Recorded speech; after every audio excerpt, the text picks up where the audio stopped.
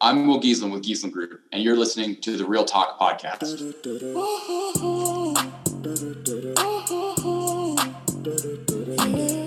What's going on, guys?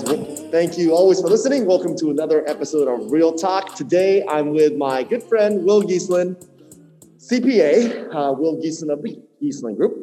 Will was our first corporate accountant, actually, at Compass, formerly known as Urban Compass. Will and I connected in the summer of 2014 back at our Union Square office, where then we were only maybe 25, 30 brokers. Leonard Steinberg had just joined, Kyle Blackman had just joined, kind of a very still small operation. And we probably had a few dozen staff members. I think Will was the first official accountant for the company, and we probably had maybe 24 engineers and a couple of business people. Prior to joining forces at Urban Compass, Will worked at Ernst & Young for 2 years, honing skills as a number cruncher.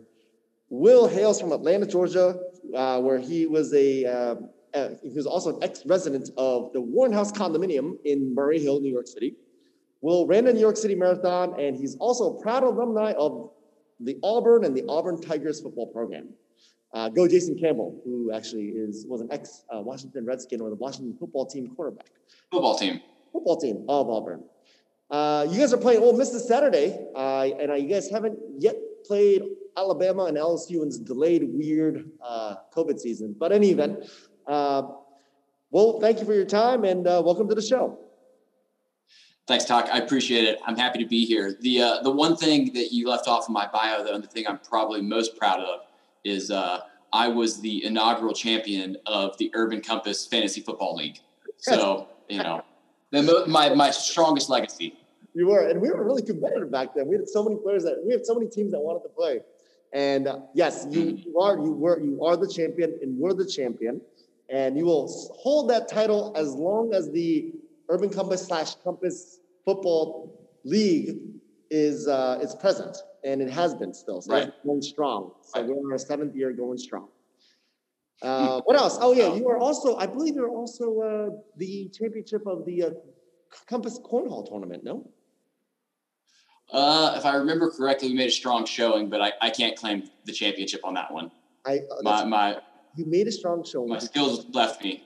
At the semifinals, it was you and your teammate versus Danielle on my team and Brian Renzenbrink. Yes. And she still remembers getting beat by you, and so she has a sour. Right. I was actually talking about you last week. I was like, I'm going to have Will on the podcast. And I was like, do you remember him? She's like, yes, very much. I remember him when he beat me at Cornhole. And that's definitely a sour point of Danielle's career here at Compass. Okay. Well, I'm glad she's not holding it against me anymore and she's moved on. I don't know if she's moved on. She remembers, but yes, perhaps she has moved on. In any event, listen, Will, I definitely appreciate your time. We're doing this podcast with you because a few things. You came into my mind when it's a weird time. Trump had his tax returns released after the 4th year of his presidency, and the media jumped on him. And obviously, understandably, he paid $750, a very ambiguous number for a quote unquote billionaire. So, operating a business myself, along with obviously brokers, we're all independent contractors. We have to do our own accounting systems, and we all operate under LLC or S Corp or 1099.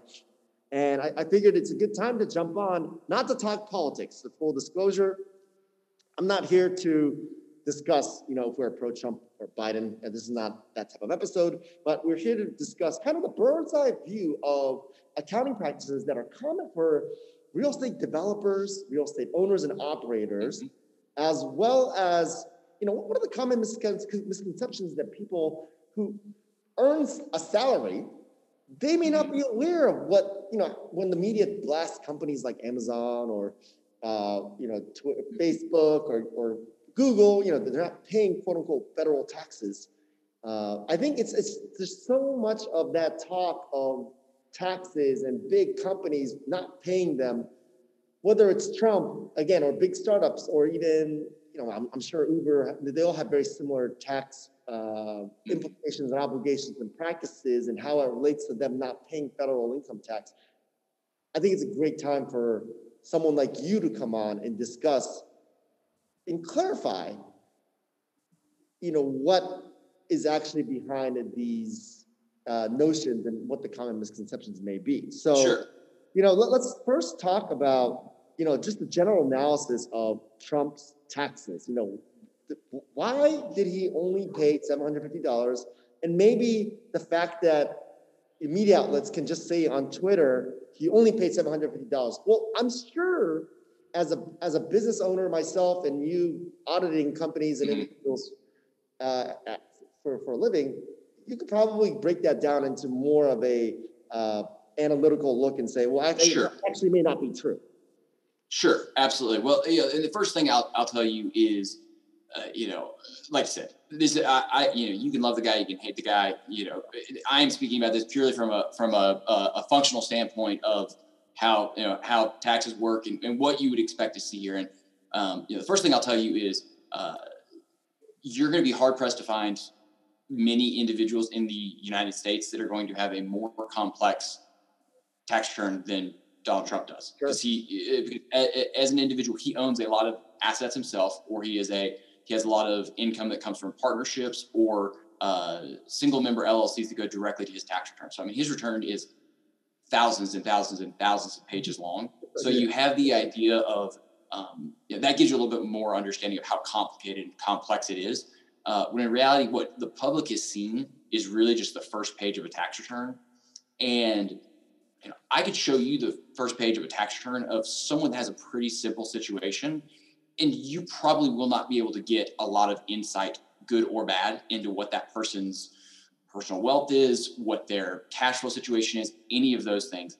And then when you add in the factor of real estate developer, anyone in real estate, it gets just a little bit, even a little bit more complex, because when I deal with someone that is in as a real estate developer, as a real estate holder and an investor, it is not uncommon to see wild swings in income or in losses, mainly from depreciation, various losses from also just from whether it's depreciation or other adjusting items that are non-cash that you'd expect to see for an individual. And then they may, say they've owned a building for a long time, they've run out of depreciation.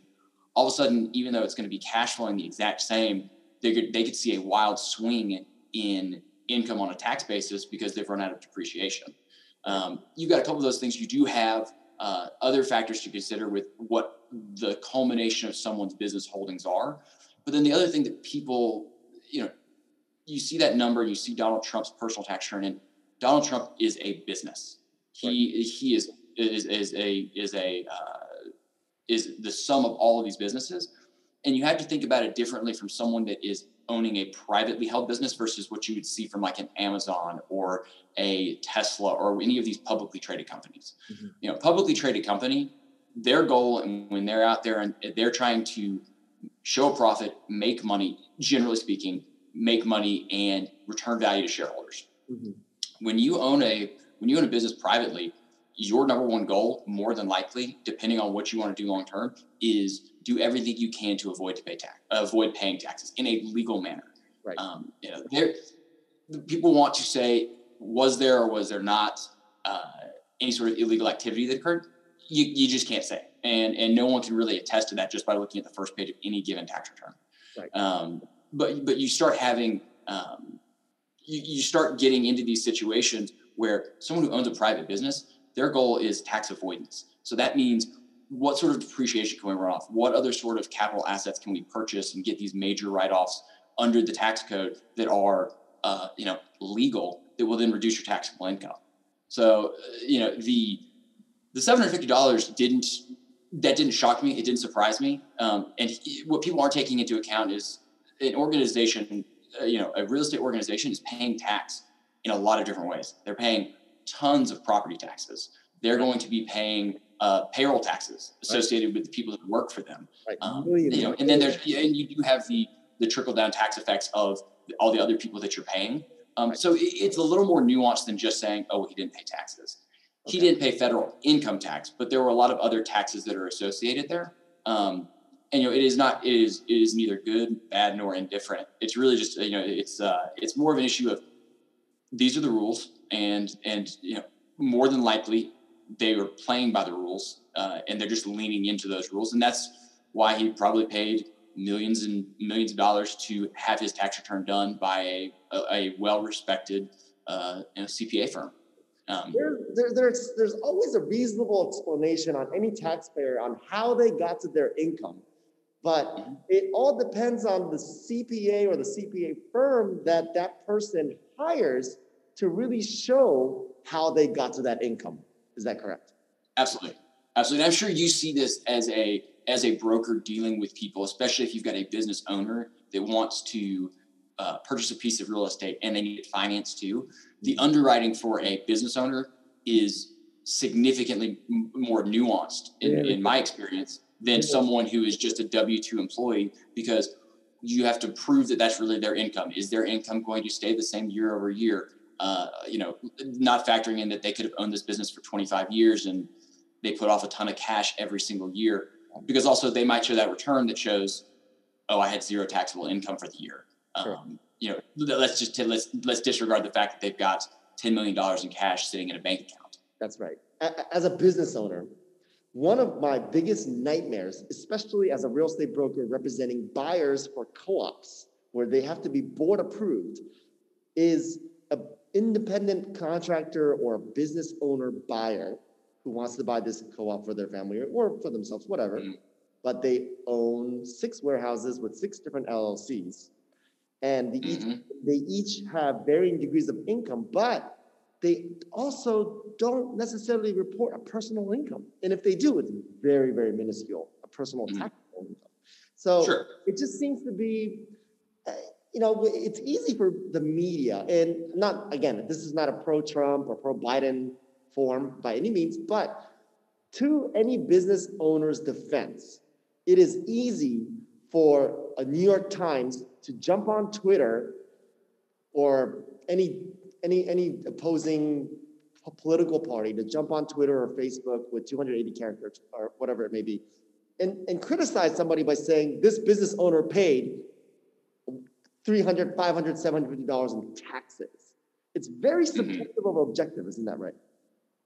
Absolutely. It is, like I said, you're not going to say it's either good or bad. And some people will tell you that's great. Some people will tell you it's bad. I'm just saying, these are the rules of the game, and this is the way that people are playing. And if you set the rules up a certain way, and I can't fault someone for leaning into the rules and the ability that they have to make the most of those rules. Everyone is looking for an advantage, however they can get it. And as long as it's a legal advantage, more power to you. That's if you're not looking to sell something and show that you've got a huge profit, you would be hard pressed to find many business owners that will tell you, I want to pay the most in taxes I can, because that just means they're leaving the money on the table, especially as they want to continue to grow their business, build something for their family, do those things. And this is a conversation I have with clients that have a business that could have $50,000 in revenue, or be a client that does 10, 20, $30 million in revenue. Sure. The challenges are not that different. You just do them at a different scale. Got it. You said previously when we talked, you said the bulk of developers and landlords, they earn income through a Schedule E. Schedule E, you can explain to them in 30 seconds what that means, but it's basically real estate related income. How do real estate, in 2 to 3 minutes, how do real estate developers make money then? What you have to think about from a tax perspective is cash flow versus taxable income. Sure. And real estate developers, they will spend, especially in a city like New York, could spend years and years spending money, whether it was their own or through financing and through loans, to develop property. And they're making zero income on that. So they're just building up nothing.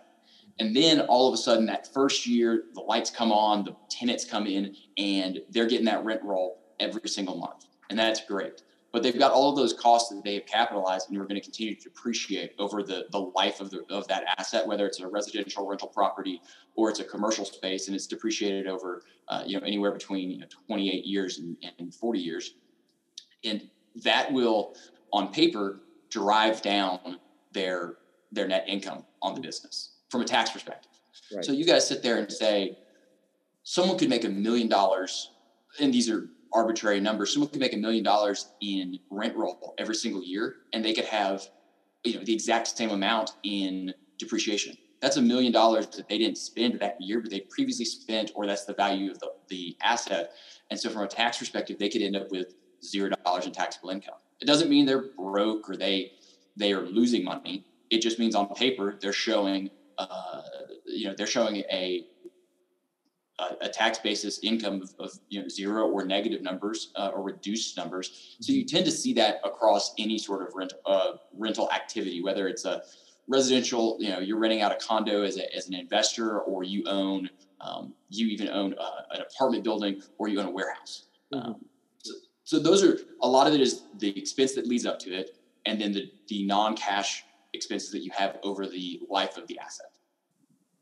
Would you say, talking about just how these real estate people earn money, if let's just say they're developing a condo, first-time developer, would you say it's kind of like starting up a startup, like a tech company?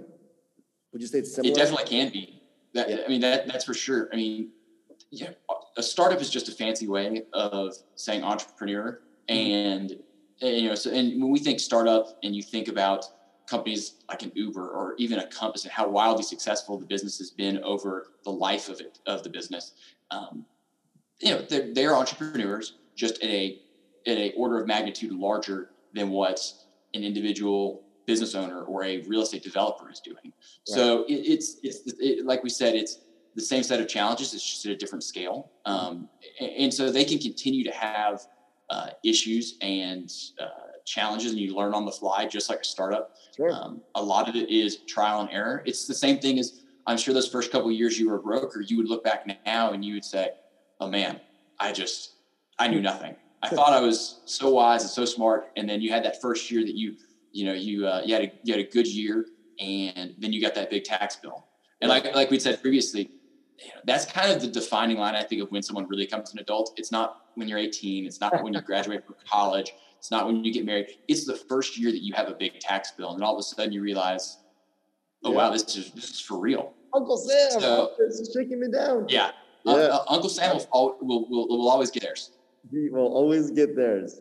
So just to wrap up this section of Trump's taxes and how he paid $750, just to summarize it in 1 to 2 minutes for you. In conclusion, you would agree that he probably did not do anything illegal, but he definitely did some finagling of the numbers where he used the system that's created by the federal government to his advantage.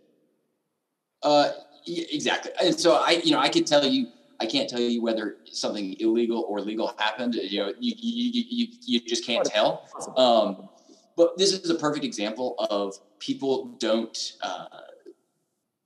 recognize the fact that the tax system is, just like most other things, is a political system. And people love the idea of like a flat tax and everyone paying X percent. Yeah. But what tax policy really is, when it comes down to it, is a carrot or a stick that incentivizes people into certain actions. And so, you move 7.5, 8 million people, or whatever New York City's population is now, and people keep pouring in. You need people to build buildings for them to work, to live, to shop, and enjoy themselves.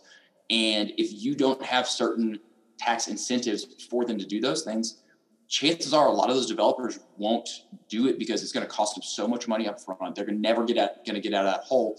And you could say that's a good thing or it's a bad thing, but it is motivating action that is allowing people, that is serving a lot of other people. And that's all tax policy is. Sometimes it's good, sometimes it's bad. Sometimes it is vindictive. Sure. There's definitely taxes out there that are, there to punish certain people or certain states. 100%. But yeah, so it is a matter of understanding the rules, and he's got a team around him that help translate the rules of the game and do their best to offset that. And that's how I would interpret it. And then you got other people that will never pay taxes because they could be bad business owners and stuff, but just based off of profession, that's how I would have read any real estate developer's tax return wouldn't have surprised me to see that. Sure. So let's shift a little bit, do a pivot. You previously said tax evasion is bad, tax avoidance good. Yes, we have big politicians these days that go on, again, like a Twitter platform. There's only so many words on Twitter, or so many words can be typed in on a Facebook post or an Instagram post. But they love to blast a company like Amazon or Tesla as they, quote unquote, they pay no federal income tax. 2 years ago, when Amazon wanted to come to New York City to establish HQ2 and LIC, AOC blasted Amazon on the New York Post and all over media saying, why do we want a company that pays no tax? How do we benefit? And I just felt like, not a dig on her or any politician, but I think just people in general need to understand that if you're on salary, you don't really think about this. People that are on salary, they just get everything deducted, payroll, unemployment, federal, state, city tax, MTA tax. It gets all deducted. They don't really think about it, but they need to understand and have a better start saying more educated statements on taxes of why they don't pay federal income tax and why that's legal. And maybe if media was more educated, then the people themselves understand, okay, they don't pay federal income tax, but they also are beneficial in other ways, or they also pay taxes in other ways. So maybe you could kind of go over that on why, first and foremost, Amazon doesn't pay federal taxes, and why, and how maybe, that could have benefited New York, maybe not benefited New York City. Who knows? Maybe touch on that. Well, you threw a lot at me there, Talk. There's a lot of different pieces that go into it. And, if you can find someone that can boil down tax policy and the way things work in 280 characters, let me know, because I'd love to hire them or I'd love to go work for them. Yeah. But it is one of those things that the federal tax system is so large and so complex, and it's so different from structure to structure, whether it's an individual, a business, a nonprofit, all of these different things, or the different types of structures, whether it's a C Corp, it's an S Corp, it's a partnership, all of these different things. It's so nuanced and complex across the board. And if there's one thing that, I think we can all agree on, is a lot of the conversation that we have today is lacking in nuance. And so we can't have people don't want to spend the time to think about these things, and they just want to have a quick, that's, black and white, that's good, that's bad, they're in, they're out, yes and no, that sort of situation. Yes. And so when we start dealing with tax policy, especially when we start dealing around, multi-billion and trillion-dollar businesses, you want to cast dispersion on them, and no one is a saint, and there's these big companies that do good things, they do bad things, and to a certain degree, when we talk about why don't they pay federal tax, some of them, like Amazon, on some years may not pay any tax at all. That argument is kind of one of the same things that we talk about with like HQ2 coming to New York City. The federal government could tax more on Amazon or any of these multinational corporations if they wanted to, but it's going to drive businesses out, because there are other countries around the world that have a better, or as a cheaper tax system. And in the same vein, when you have these huge businesses that want to put a facility somewhere around the country, certain states have certain tax systems that are more advantageous to a business. And so if we wanted to get rid of that, this would have to basically be, every state would have to say, or every country would have to say, let's all just agree to the same system, or let's stop competing against each other. And that's just not going to happen. Right. So, so they are, for good or bad, are using those systems to play a little bit against each other, especially on the state level with like the HQ2 thing. But, they are paying taxes somewhere in some manner a lot of the time. But also what people don't take into effect is these large startups, whether it's an Amazon or even like an Uber now. Think about the millions and millions and billions of dollars they've lost over the life of their startup. You can have you'll have a loss carry forward that can work for years, which means if you didn't pay tax this year and you lost a bunch of money, the next year it can that loss can help offset the income that you have in this year. Mm-hmm. So if you lose billions and billions of dollars for several years to get to scale, you could have a deferred tax asset that's going to pay off for years down the road. So it's difficult, I think, for people that don't own a business or don't do this for a living. And, same reason it's like, I talk to a doctor. Sometimes I just got to trust a doctor and say, you know what you're doing. That's what you're here for. It's a little more complicated than it is. Like some people might say, oh, it shouldn't be complicated. Same way you might say for a doctor, well, it shouldn't be that complicated. Or, specifically with a real estate agent, people sit there and say, oh, this doesn't seem that hard what you do. And then it's like when you had Rory on for the last episode and he was talking about, well, here's the 15 things that you need to do before we even get into the weeds. And I'm like, yeah, I don't want to do that. Yeah, I don't want to do that. Yeah, exactly. Great quote from my previous episode with Rory Gall. Right, exactly. Check out the last episode too. Subscribe above. Yeah. It's really basically the moral of the story is it's so hard to digest. Somebody like AOC, people look up to her, right? But when she goes on a Twitter rant of being anti-business and anti the system and anti the man, and she says, we don't want Amazon here because they don't pay corporate taxes. But she probably recognized this, maybe just against her political agenda. Who knows? But I mean, can you tell me if this is true or false? Had Amazon HQ2 did come to New York City, I mean, how many millions and millions of dollars in payroll taxes would the state of New York benefited from? Oh, the state and the city would have gotten a ton of taxes. You have occupancy tax for the office space that they would build. You have the millions or billions of dollars that they were going to pay in development to good union jobs in the city and to developers that were then going to in turn pay payroll taxes. So there was a lot of money that was going to be had there. A lot of payroll. I certainly. Yeah. Wait, say that again. A lot of payroll tax, basically, whether it's engineers or union jobs or just building management, property management, property operation. All of those payroll taxes, the city and state basically missed out on. Is that correct? Correct. Yeah. And certainly, I think I can appreciate where someone has a stance like that, and they're not totally wrong. I get it especially from a knee-jerk reaction. But you have to take a kind of a 30,000 foot level and you really see the board.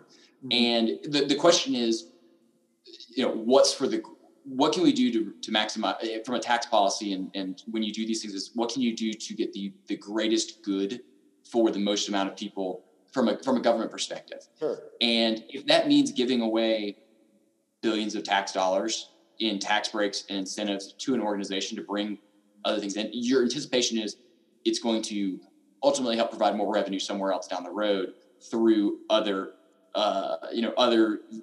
income generating operations within the state. So, and that's where it comes into more of a economic debate. And there's certainly times that they being the government, not New York or New York City, but anywhere across the country. We certainly have had it here in Atlanta where the incentives were just too strong. They made it too lucrative for them and they didn't get enough back. Because you see, there was a situation with I believe it was a technology company in Wisconsin that was coming over from Asia, and they promised to bring in thousands of jobs. And then they scaled down the facility they were going to build, and so it went from $1 billion project to $100 million project. And now there's only a couple hundred people employed. So the state clawed back the tax breaks they gave them. They were going to give them millions and millions of dollars of tax breaks, and the company tried to continue to claim those, and the state said, not today. And so they took those back and said, you didn't hold up your end of the deal, which is great. And if that's the way it works, that's great. But, it's just a tax policy. It's a carrot and stick. And how do you motivate people to act just the same way that we do it with individuals? It's just when you're an individual and you are a W-2 employee who's got a pretty basic setup, when you have less on the table from options and technicalities, you have less wiggle room and options to think strategically about your finances and your tax situation. Whereas you become a multinational corporation, or a federal government, you've got a lot more wiggle room and a lot more options to get creative and do things and think strategically today, 18 months down the road and 10 years down the road. Right. And so they are not, certainly there are bad actors out there. There are bad actors that are individuals too.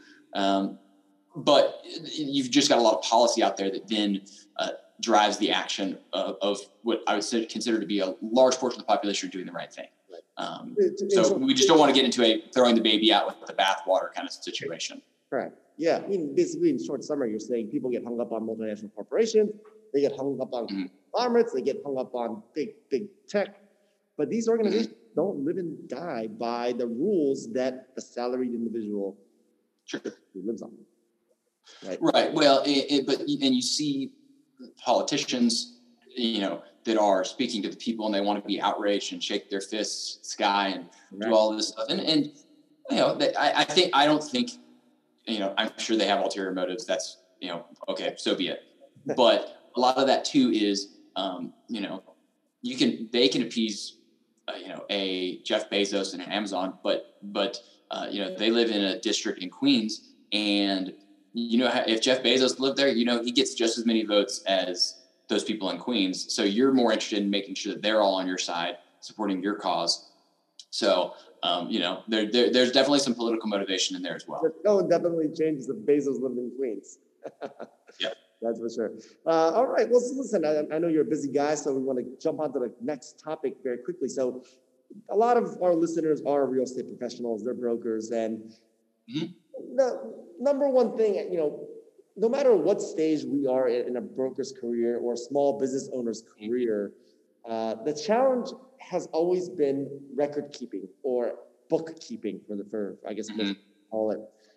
You get to the end of the year and I'm running my business and you get that big fat 1099 at the end of the year. And, you spent, the broker or the small business spent all this money in marketing, transportation, entertainment, meals, memberships, coaching, training, your staff, all of these things. Independent contractors, they always get in trouble at the end of the year trying to find their expenses. They try to categorize expenses. They want to try to manage their financials, but they seem to always get hit with a big tax bill. It's no secret that small businesses and brokers do get audited by the IRS quite often. So tell me, what are the biggest challenges as independent contractors or small businesses, people like us? What are the hurdles that we have to go through in order to make sure that we're not paying out money like we're buying, multiple Benzes and Lexuses by the time the tax season comes in? Right. Well, the first thing is, small mistakes tend to make small problems. Big mistakes tend to make big problems. Mm-hmm. So I always tell people, whether you're a broker or you're starting a delivery business or whatever the business and operation is try and set the foundation correctly when you're small, because the further you get along, the more difficult it's going to be to change things, to make corrections, and just make sure you're moving in the right direction. Sure. So we have got. I always tell people, like we talked about, the number one thing is keep really good records. But that's like a 1A and then a 1B. I say, just like when you're a broker and you need to have access to, you need good handymen, you need closing attorneys, you need the lenders, you need a Rolodex of people, you need a team of people that you can call on. When you're a business owner or you're a broker, you also need your own team, and that's going to be a financial advisor, a good CPA and tax advisor, an attorney. And so these are people that can help you along the way. And the best thing you can do is, one, keep really good records, and two, educate yourself and ask a lot of questions along the way, because tax planning can be like healthcare. And in the sense of, when it comes to healthcare, you can either be proactive and try and stop a problem from occurring, or you can be reactive and only deal with something after you've already gotten sick or there is an issue.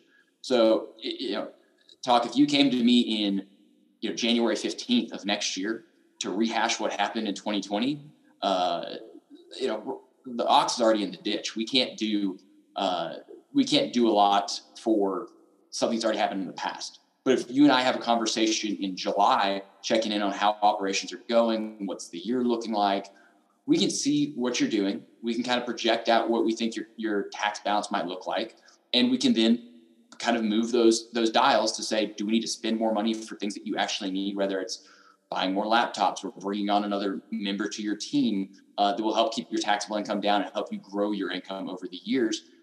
Or we just say, we're not making as much money, we need to dial things back. We can do kind of a good checkup on the business. And then you do it again. And then I would say do it again at, about this time every year. Check in with your team and let them know where you're at and keep game planning, especially with what's coming up on the horizon. If there's, there could be a change in administration, there could be continued evolution of tax laws, which there's always changes in tax laws that keeps me employed. You need to be on top of those things. And then as you continue to grow your business, the things that I would be focused on is you're going to be worried about growing your team, what sort of corporate structure you're going to be, because once you grow that team, you're going to need payroll. That brings a whole other situation where you're going to have payroll service, you're going to have payroll taxes. And at that point, you need to sit there and say, okay, I've been a single member LLC, or I have just been paid directly to me as an individual. It's all going to my personal, my 1040, my individual tax return. But as you continue to grow and you continue to make more money and be more successful, you cross a line where you can make a jump from being a single member LLC into being an S corp and taxed differently. Right. And that point you can start paying less in self-employment taxes, because that's what really gets people is they pay double. You don't realize it until what? You get paid double. Yeah, exactly. You don't realize when you're on a W-2, you see all those taxes come out and you're trying to figure out who this FICA person is and why are they so mean. But when you start your own business, all of a sudden what you realize is there's two sides of that equation. Yeah. And when you're the business owner, you're paying the employee side and the employer side. So if you can make the jump to an S corp, you can actually reduce a portion of those employer taxes. And so there's a benefit to do those sorts of things.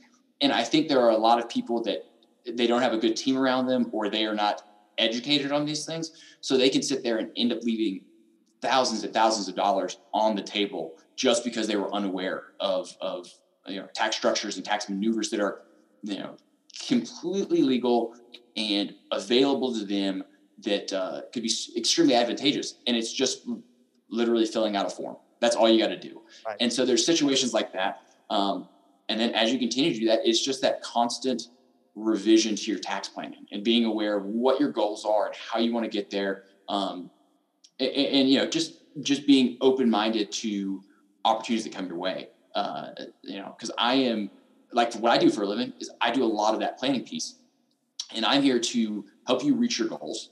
And then also a portion of that is mitigating taxes, reducing taxes wherever we can, or at least eliminating the surprise for you. I do not work in the surprise business. I am here to make sure if you're going to owe a big check at the end of the year, we at least want you to know it's coming so you can be prepared for it. I'll say that again. I'm not in the surprise business. And exactly. So I don't work in the surprise business because I know you don't like surprises as a client and as a taxpayer. Mm-hmm. So I'm going to do everything I can, and your tax preparer and your tax advisor should be doing everything they can to help you avoid any unnecessary taxes. But then also, I always tell people, paying taxes generally also is a sign that you've been successful. So it is not the worst thing in the world. No one wants to pay more than their fair share, but if you're going to owe a big tax bill at the end of the year, I don't want to have to call you on April 15th and say, hey, you need to write a check for $250,000. No one likes that. No one likes that conversation. I don't care how much money you make. That's not a conversation I enjoy. Oh, yeah. I don't enjoy that conversation, and you don't enjoy it because you've got to write the check. That could ruin somebody's month. Exactly. Yeah. So we're here to avoid surprises. A couple quick questions, like rapid fire questions, as a broker myself, and maybe sure. Business owners that are operating under either a single, maybe an LLC, S corp, or just 1099. Mm-hmm. If a business earns, for example, 100K, the individual takes home a modest salary of 40K through their, just for themselves. There's 60K surplus, and they write off 50K, whether it's marketing and all that, then they pay taxes on that last remaining 10K. Is that cost to get audited immediately by the government? Like every good tax question, the answer is it depends. Yeah. You can't. There's no bright line on what anything looks like. Anyone there's certain professions I would imagine that also just get a little bit more of a quick trigger because there are certain people that will tend to be a little more egregious in their expenses. For example, give me an example. Funny money. Break it down. Okay. Yeah. I mean, I've had someone that tried to tell me they own they own a trucking company and they bought a $75,000 boat for their lake house, and they bought it and they said it was they tried to run it through as a vehicle. And it is a vehicle. Right? If you saw $75,000 by itself on an asset sheet for a vehicle for a trucking company, that doesn't look that weird until you look at the name of it and it's like the Bassmaster 3500 or something. And so you got to make the call, and you have to tell them, this is a very poor decision. You do not want to do this. Yes. And there are always, some people have good reasons and they may be valid reasons. Then you've got other people that just try and throw everything at it. But it's kind of one of those things, it doesn't take a tax professional to look at some of these things and say, that doesn't smell right. So it's you'll know it when you see it, but I mean, I've seen stuff like that. I've seen, you see someone might try and run through a bachelor party as a business expense and say it was client development and all this other stuff. But someone may be evasive about what it is, and then you just have to tell them if you get audited, you have to be able to provide the support for these things, and you're the one that is signing the tax return. Like, you're telling me that it's correct and it's accurate to your knowledge, but it still comes back to you as an individual. So, don't get greedy. So I mean, I could throw a bunch of country phrases at you, but I don't know if they would land with our audience. So you can get greedy. They always said hogs get fat and pigs get fat and hogs get slaughtered. And so you can be you can be smart and spend your money where you need to, but don't get too greedy because it'll get you in the end. Pigs get fat and hogs get slaughtered. Don't be too greedy. There you go. You can recognize that from Northern Virginia, I'm sure. Very good. I like that. It's a very, you are a very quotable man, just like Rob Repton. Maybe that's why you guys get along so well. Yeah, I always like that about Robert. Very, very big quote guy. Now, just one more question, I guess, rapid fire. If somebody, business owner, broker, makes $100,000 and they just write off $90,000 on business, whether it's meals, basically they're writing off their entire money. In summary, to you, the question is, that's a grounds for probably getting audited pretty quickly. Like I said, it depends. It's going to be, if someone, it's not unreasonable for someone, especially if they're growing a business. Mm-hmm. You've seen it especially with being a broker. You got to spend money to make money.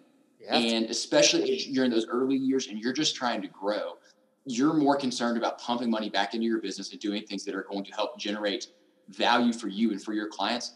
Not necessarily today, but down the road. You're planting seed so you can harvest later. Right. Okay. And so if I see someone, especially in a brokerage or is just a business owner, those first couple of years, if they make no money, they lose a little bit of money. I'm not terribly concerned. I hope over the course of a couple of years, we're going to see that income grow, and there's a true profit motive there, because sometimes you will see people that want to run a Schedule C on their personal return, and it's going to lose money every single year. And if you do that for 5-10 years, the IRS is going to say, "Hey, this is odd looking," and they may come after you. But 1 year losing money, 2 years of like that number ticking up a little bit is not the end of the world. And I'm not sitting there saying I'd be sweating bullets staying up at night that the IRS is doing it. But also, what I'll tell you is, if you sincerely believe what you're doing is useful and is right, you shouldn't lose any sleep over it anyway. Of course, that makes sense. I must say, My first year, I made maybe $8,000 in real estate, maybe less, maybe $6,000 or $7,000 just in real estate. I had a second job, but when April 15th came around, I probably had $500 in my bank account, and my tax bill was $4,000. I was losing sleep. I was losing a lot of sleep. Let's just put it that way. Yeah. Not stress to our listeners. If you are an individual broker or a broker with an LLC or S corp, I cannot stress the importance of having a great CPA on your team, whether you pay them as a retainer on a monthly basis, or you just let them help you out with your taxes, or you meet with them quarterly. I cannot stress the importance of having a professional tax advisor on your side representing your interests, because my goodness, we are not salaried employees and our taxes can get very complicated. Once I started to pay out staff, and myself, it has become, the taxes have become completely 100% harder for any individual to understand. Exactly. Well, Todd, you're not an individual anymore. You're a business. So just like we've said throughout this entire podcast is, once you're a business, life gets a lot more complicated. Life gets significantly more complicated. The last section that I want to talk with you, and I think this is probably one of the more anticipated sections for our listeners, is equity. In a privately held company, let's just say in a tech startup, for example, a company like Compass, a lot of employees and brokers, when they get recruited, they receive shares of the company. They receive equity, whether it's in the form of RSUs or something else, maybe founder's equity, whatever it may be. Kind of break it down for us. How do you look at that equity, and how, from a tax standpoint, how does that all work? Whether it's RSUs and strike price, and the strike price is very low, very high, the current valuation, the future valuation. Tell me how that works from a tax standpoint. So it depends on what sort of equity you've got. So you could be granted options, and then you could be granted restricted stock units. There's a couple different types of options. You've got incentive stock options, which are only for people that are employees of a business. Then you have non-qualified stock options, which are NSOs, which that's going to be someone that could be an employee, and it's going to be anyone it could be anyone that is not a direct employee of a business, like a 1099 contractor that happens to work for a business. Sure. And so those are taxed at two different ways. And we'll talk about RSUs. They're easier, and we'll deal with that at the end. But an incentive stock option, you're going to, let's say you're going to have your strike price. Let's say it's $5, and the fair market value of the share, whether it's publicly traded or not, is $9. You've got that $4 gain there that's built in. And if you have an incentive stock option, there is typically not going to be a taxable event from traditional income tax on that $4 spread and that value, that $4, I'd call it phantom income that you have. You may pick up some alternative minimum tax, and that is a whole other ballgame. That's what I do a lot with. I deal a lot with people in the equity world, in the stock option world, to help them forecast these things and figure out what the damage is going to be. But that's a whole other conversation that we could spend an hour on. Okay. You could potentially have some tax issues there if you have incentive stock options and you've got enough of them. It's a lot easier. It's a lot less damaging now than it was before the new tax law in 2018. But then your other type, which is probably more relevant for a lot of people listening to this podcast, could be the NSOs and the non-qualified stock options. Okay. So back with that same example of a strike price of $5 and a fair market value of $9, you're going to pay that $5 for that. You're going to exercise that option for $5. That's going to give you one share that is worth $9. That $4 spread, that value is actually considered, instead of considered phantom income, it is ordinary income. So that is going to go straight to the front page of your tax return. Sure. So there's not a lot of maneuvering on that one. It's just ordinary income. And if you were a employee of a company and you exercised NSOs like that, chances are they're going to just tack it right onto your W-2. They will do some extra withholdings. They make your life a little bit easier. Sure. But if you have if you are independent of a company and you exercise those shares and you're not careful, you could be in for a world of hurt at the end of the year. So it's really important when you have when you start thinking about your equity, having a conversation with a professional who does this, one, to educate you, but two, let's get strategic with it. because I had a conversation with someone this morning that has equity in a publicly traded company. And they've got all of these options out there. And here we are in Q4 of the end of the year, and they're getting to the last bit of their equity to exercise.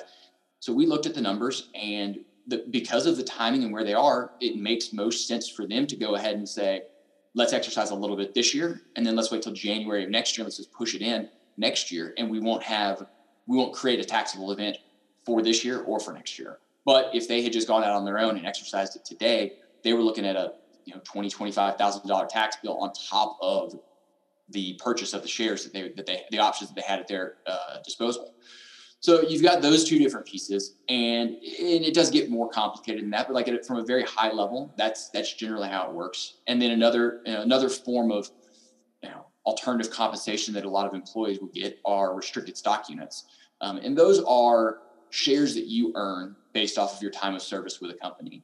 Mm-hmm. And those are basically going to be, after a year, you get 100 shares, and they're going to grant you those, and they're given to you, and it's going to be treated as income. Whatever the value of those shares are, it's going to go onto your W-2, and you're going to have withholdings, and you'll have all these items that are baked in there, and they'll be coded on there, and your tax professional will be able to see those things.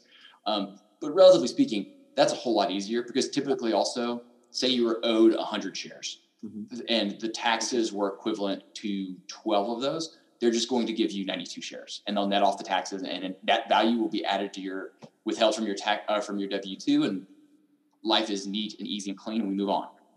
And then hopefully you just sit there and watch. But you've got that, you got your exercise component now, and then you've got your strategy of, once let's say the company's already public or is purchased, then you have to decide, when do you want to sell those shares?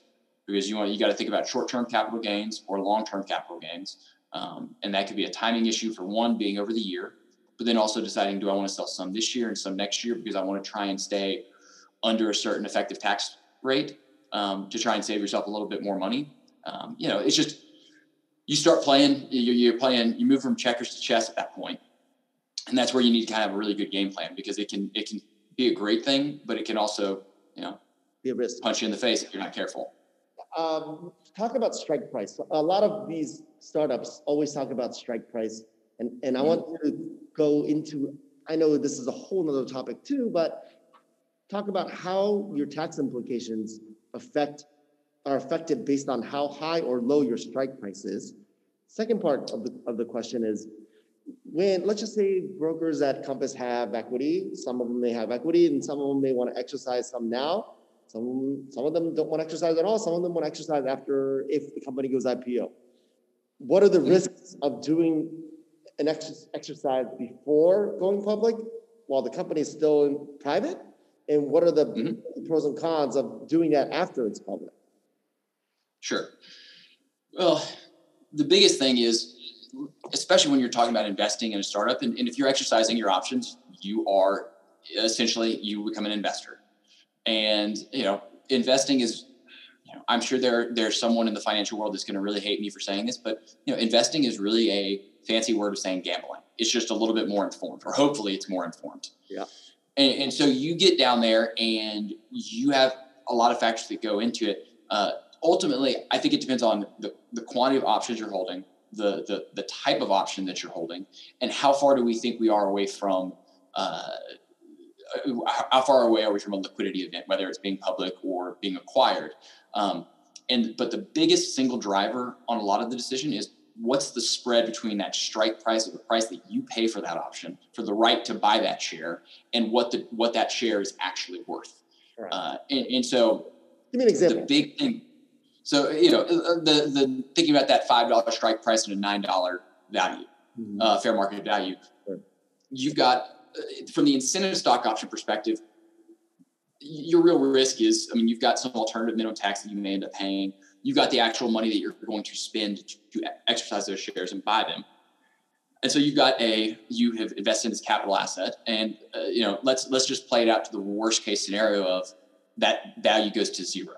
Sure. And so you've got, if you have not paid any other taxes on an incentive stock option, you've got you've lost $5, and you're going to get a $5 capital loss on your tax return, which I wouldn't call it a benefit necessarily, but you do get to offset it against any capital gain you have. So it'll at least help you in that regard. Okay. But then if you have a non-qualified stock option and you have bought that share at you exercised at $5, it was worth $9 when you exercised, and you picked up $4 of ordinary income that went to your 1040, and then the next year the stock goes to zero. Oh yeah. That $4 you paid in tax, or the tax you paid associated with that $4 of income, that's gone. You're never going to see that again. You paid all that in taxes for $0 in value. Exactly. So you're out your $5, and then you're out the tax. You get at least the deduction for the capital loss associated with that. But the biggest risk is how far away are we from a liquidity event, and how wide a spread is it between your fair market value and the strike price. Mm-hmm. So if you're staring down the barrel of an IPO, and let's say you were a late stage employee, and your strike price is not that far off from fair market value, your risk is a little bit lower outside of the tangible cost of having to buy those shares. But also at that point, if I had a client coming to me in that situation and they're late stage and it's going to cost them a lot, I would argue, let's go ahead and wait and exercise after the IPO, and let's see what the stock does. Because it could pop me, and that may, there's a risk it could cost you more money down the road, but there's also the potential that the IPO is a dud, and all of a sudden you realize, man, I'm really glad I didn't buy those shares. So I would say any of that additional cost you've got is think of that more as almost like insurance. We played it a little more conservative. It cost us a little bit of money, but we also knew what we were buying at that point. Right. Whether you're an employee or 1099, whether you have a non-qualified stock or not, I guess the summary is it is a huge risk to exercise early and then pay those tax implications, whether huge or not, you're still paying them. And then when the company goes IPO and the shares go flat, or if it goes flat, you've essentially paid taxes for nothing. Exactly. And so it is a question of, is the juice worth the squeeze? Like, are you going to put in, like gambling, are you comfortable if the money you're going to spend, are you comfortable losing it, or could you survive without it? That should be a big factor in your decision making. And if someone's sitting there and the strike price is really, really low, okay, I get it. And especially if you exercise very early on before the price went up, because if you were to a startup and you had early round shares and those are early round options and they were at 50 cents an option, you want to exercise those really early because they're cheap, and you could do it while the fair market value spread was really, really low. Right. It's like exactly. So it's like all of a sudden, if that could cost you, let's say $5,000, and then you did it 5 years later, it could have cost you $50,000. Sure. And you'd be much more comfortable losing $5,000. Granted, you could have been a 25-year-old at a startup and you didn't have two pennies to rub together, so 5,000 felt a whole lot more. It's your rent money. Yeah, that's for sure. But exactly. So it's it is a lot. It's a myriad of factors, and I spend a ton of time with people helping them understand that, and then kind of painting a picture of what their financial situation is, because everyone's situation is different, and everyone's got a different risk appetite or the ability to absorb that risk. Mm-hmm. So that's what's most important is understanding where you are and what you're willing to take, and then also being honest about your prospects on the company. Correct. Yeah, that's right. So once you go IPO, how confident are you that the company's valuations that were valued by private investors, sure, is that going to sustain in the open market? I mean, you've seen flops. You've seen companies like Snapchat that had extraordinary offers to be bought from certain other large tech companies that went private, that went public, and they kind of maybe not exceeded their expectations or met. Right. The question is, are you an employee at pets.com or are you an employee at Amazon? How do you feel about it? That's right. Yeah. It's a huge gamble.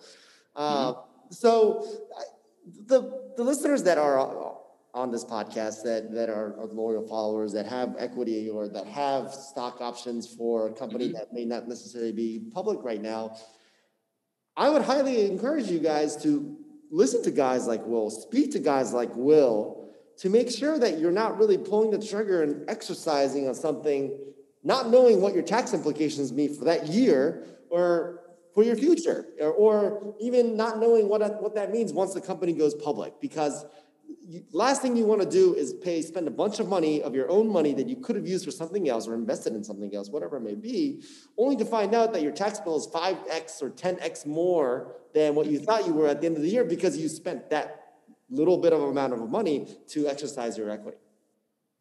Exactly. We like I said, we want to avoid surprises. If you want to be surprised, go watch a scary movie. It is October. It's Spooktober. That is right. There's tons of scary movie options right there.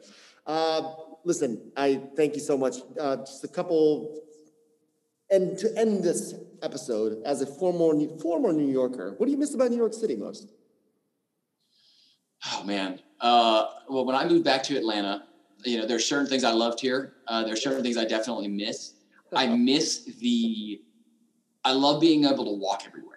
You take that for granted. Really good mass transportation. And obviously, I think these things are a little bit on pause right now just because of the climate and the environment. But I miss that. I ride the subway. So I do miss. I miss that. Something simple. It's probably saved me a lot of money. Is being able to get sushi delivered to your house any time of night, any day of the week. I tried to call a restaurant a while back. It was probably one of the first couple of months back in Atlanta. And I asked them, I couldn't find a place that was open after 9:00 on a Sunday night. And I think I ended up eating a bowl of cereal standing over my sink like a real monster. Okay. So yeah, I miss those. And it's so much fun. New York's there's no place like New York. Anyone that ever gets a chance to live there should 100% do it for at least a period of time. And the people that you will meet from all walks of life, it'll open your eyes to, just different ways of life, different people, things that you're never going to get in a lot of other places in the country. And so I think that's good. I think just to give you a really, really good perspective, and the food. Oh yes, and the food. Jerry Seinfeld wrote a great rebuttal on the LinkedIn post that went viral. I'm not sure if you heard of it, but it's New York City is dead. And there was a great rebuttal that Jerry Seinfeld wrote. Do you think New York City is dead? There's New York City is a constantly evolving living organism. I don't think it will ever die. Will it look different? Absolutely. But to say that, Rome is still Rome, and New York will still be New York. I just think it may modify a little bit, but if there's one thing I wouldn't bet against, it's New York and the people that live there. Yeah, that's right. That's right. What's going on with you ran the New York City Marathon. Obviously, the marathon is it was supposed to be next weekend. Right. It's canceled. What's going on with your running? Is there a marathon in Georgia that you're going to be doing, or are you? No. I am. Yeah, I say I'm semi-retired from marathons. I took a little time off. I got into triathlons. My twin brother and I were supposed to do a half Ironman in Virginia back in May. Then it got pushed to June. Then it got canceled. They pushed it to another race in North Carolina. So I am, tackling half Ironmans and thinking about some longer races. But if I ever run a marathon again, it's going to be in New York City. That's for sure. Georgia's a great place to train. It's a horrible place to run long term, though. There's way too many hills. Heat, humidity, and hills, not a good combination. Yeah, no, I bet. All right. Well, listen, I know you're a busy guy, so I'm going to let you go. This has been a great podcast, a long podcast. For our listeners, please follow Will's company, the Geeslin Group. His website is geeslinggroup.com, GEESLIN group.com. I will plug your website on the podcast notes, in the respective notes. Great. And, do you have any other social media outlets that you want people to know about or follow you on? I mean, I'm on all the social media. I try my best, but if you want to see a lot of great pictures of my French Bulldog Walter, you can follow me on Instagram. There you go. Go ahead and plug your Instagram for the users. But Instagram. I don't even know what it is. It's I think it's if you just there aren't a lot of Geeslins out there. If you search Will Geeslin, you'll find me.